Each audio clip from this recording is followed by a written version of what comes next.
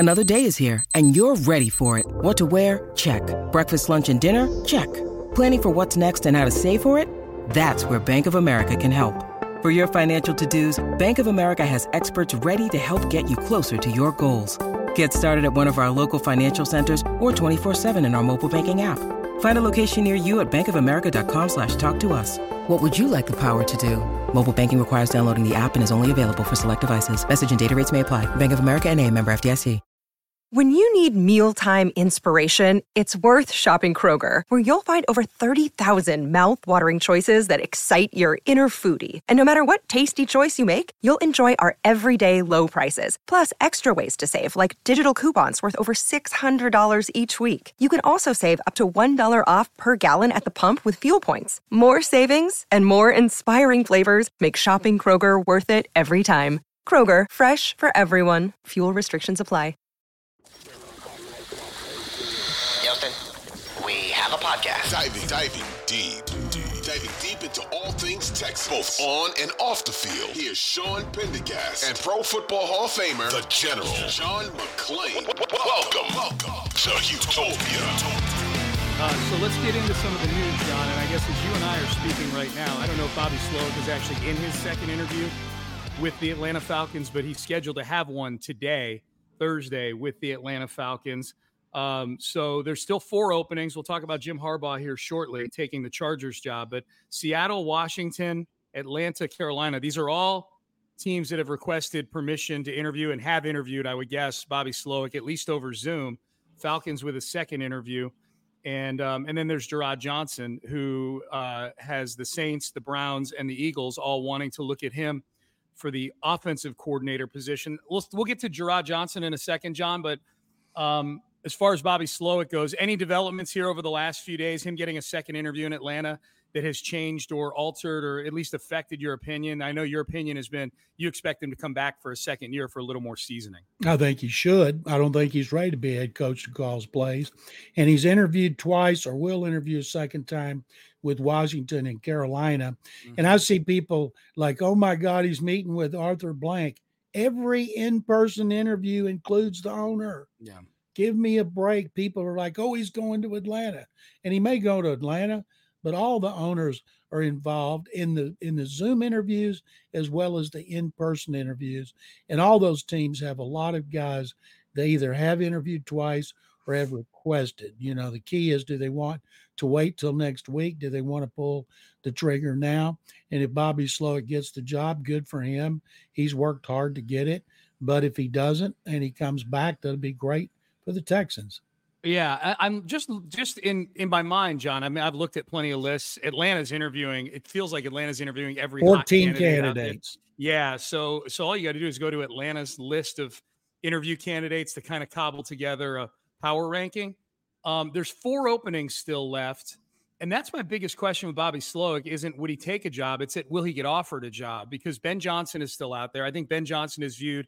If you're going to go for an offensive coordinator, play caller, head coach, it feels like he's further up the pecking order than Bobby Slowik, just based on experience, if nothing else. Now, maybe some team interviews Bobby Slowik and just likes his vibe better than Ben Johnson. But if we're just looking at this sort of in a vacuum based on,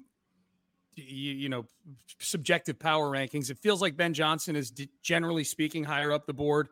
Bill Belichick is almost his own animal at this point. You know, he's on a separate plane. Like if you're hiring Belichick, you're not looking through the same lens as if you're hiring Bobby Slowik. You know, you're hiring Belichick as a big name hire. Who are some of the other ones, John, that you feel like at the coordinator level? Because I think Belichick, I don't know if Pete Carroll's getting a job this time around, but Pete Carroll and Bill Belichick are the two like big Super Bowl winning coach names.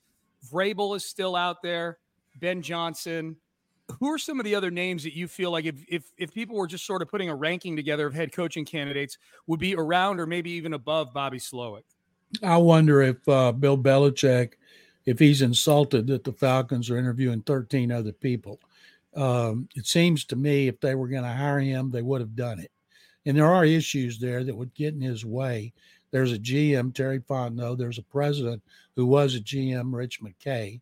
Mm-hmm. And so the line of communication to Arthur Blank or the power structure because Belichick's used to having the power over every single thing in the organization. I don't think anybody's going to give it to him because looking at his offense, what he's done offensively since Nick Caserio left, they've been awful.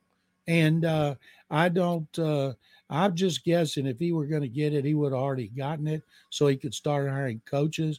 Ben Johnson has, if you talk to Ben Johnson, he's got a great running game, 2,000-yard rushers, great passing game, where Bobby Slowik will have to have a good explanation about why his running game was so bad.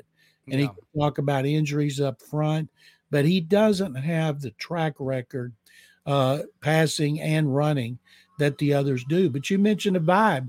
It could be that Bobby Slowik gets in there and blows them away with his personality. The fact he's been on defense and offense are very, very important to an owner, I'm guessing, because there's no other candidate that's done that. Of course, he grew up with his dad, a defensive coordinator with 4 teams. So Bobby's got a lot to offer. I just think he needs a second season, as did D'Amico Ryans and Ben Johnson, who interviewed with the Texans last year.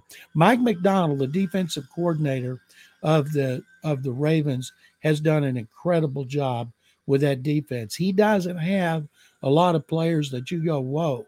You got 2 good inside linebackers.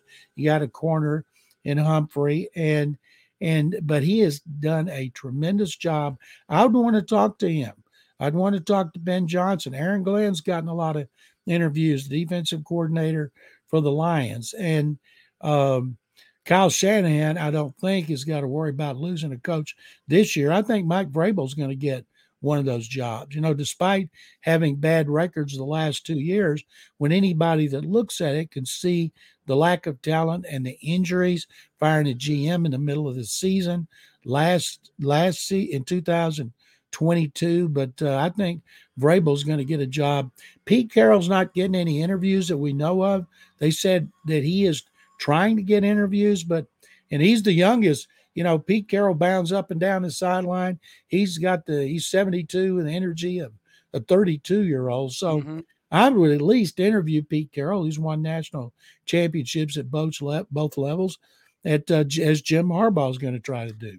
Yeah, I that's why I think, John, there's only 4 job openings right now. And as you just said, Mike Vrabel, I think, is going to get one ahead of Bobby Slowik. I think Ben Johnson's going to get – Ben Johnson, I think, is the same ilk as Bobby Slowik. So, even within that bucket of offensive coordinators, barring a big upset. So, now you're down to 2 jobs. And if one of them's Carolina, I wouldn't take that one if I were Bobby Slowik, So we're starting to get down to it now with Slowik. I think there's just as good a chance he doesn't get offered a job as there is that he kind of pulls his name out of the hat, or pulls his name out of his hat out of the ring, so to speak. So that's Slowik. Gerard Johnson, John, we've talked about Cleveland, where he's interviewed for the OC job. He wouldn't get to call plays there. New Orleans, where he would be the coordinator for an offense quarterbacked by coach killer Derek Carr, and Dennis Allen, is the head coach, whose coaching career might get killed by Derek Carr. The Philadelphia one is interesting. That just came up in the last 24 hours. I don't know how much of the press conference that you saw with Nick Sirianni, the coach there, and Howie Roseman, the GM in Philadelphia. That's another one, John. That's almost like the Dennis Allen thing to me. I don't know that I would be hitching my wagon to Nick Sirianni's star right now. The thing is, if say Slowik leaves, would Gerard be the offensive coordinator and the play caller? Remember, he's only been a full-time quarterback coach 1 year. He was an assistant coach in quality control. He had the Bill Walsh fellowship. And so that got him into the business with the 49ers in 2017, where he met D'Amico and Slowik and Kyle Shanahan. And I don't know that Gerard's ready. He may be. And so if he stays here and Bobby Slowik leaves next year, then he might be more inclined to be elevated. And maybe D'Amico loves him, thinks he could handle that role right now. And if, say, both of them were to leave, I'd call 49ers Clint Kubiak. And I'd say, hey, Clint, you want to come back home? And but there'd be a lot of options. Think about Ben Johnson. When he interviewed with the McNairs and Caserio last year, they said he was outstanding. And they wouldn't have hired him because they wanted D'Amico. But he said, I need another year. And he went back, and I think is pretty wise. And because he's from North Carolina, they just think he's going to go there. But would he work for David Tepper? Would Mike Vrabel, who has a strong personality, work for David Tepper? I think it's more like a guy like Pete Carroll would be a great guy for David Tepper because he's not going to get another job.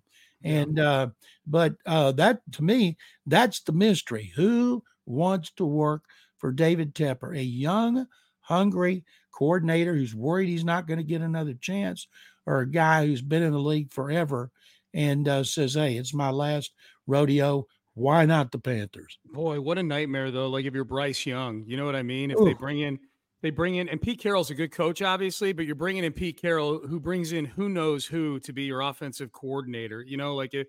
Like Ben Johnson signing up to go to Carolina would be the greatest thing that ever happened to Bryce Young, an offensive head coach. Yes. Who, as you mentioned, architected a really good offense for the Detroit Lions. You bring in retread Pete Carroll, which is what he would be at this point in his career. He's far removed from having great success in the NFL. He did a decent job in Seattle the last few years, considering.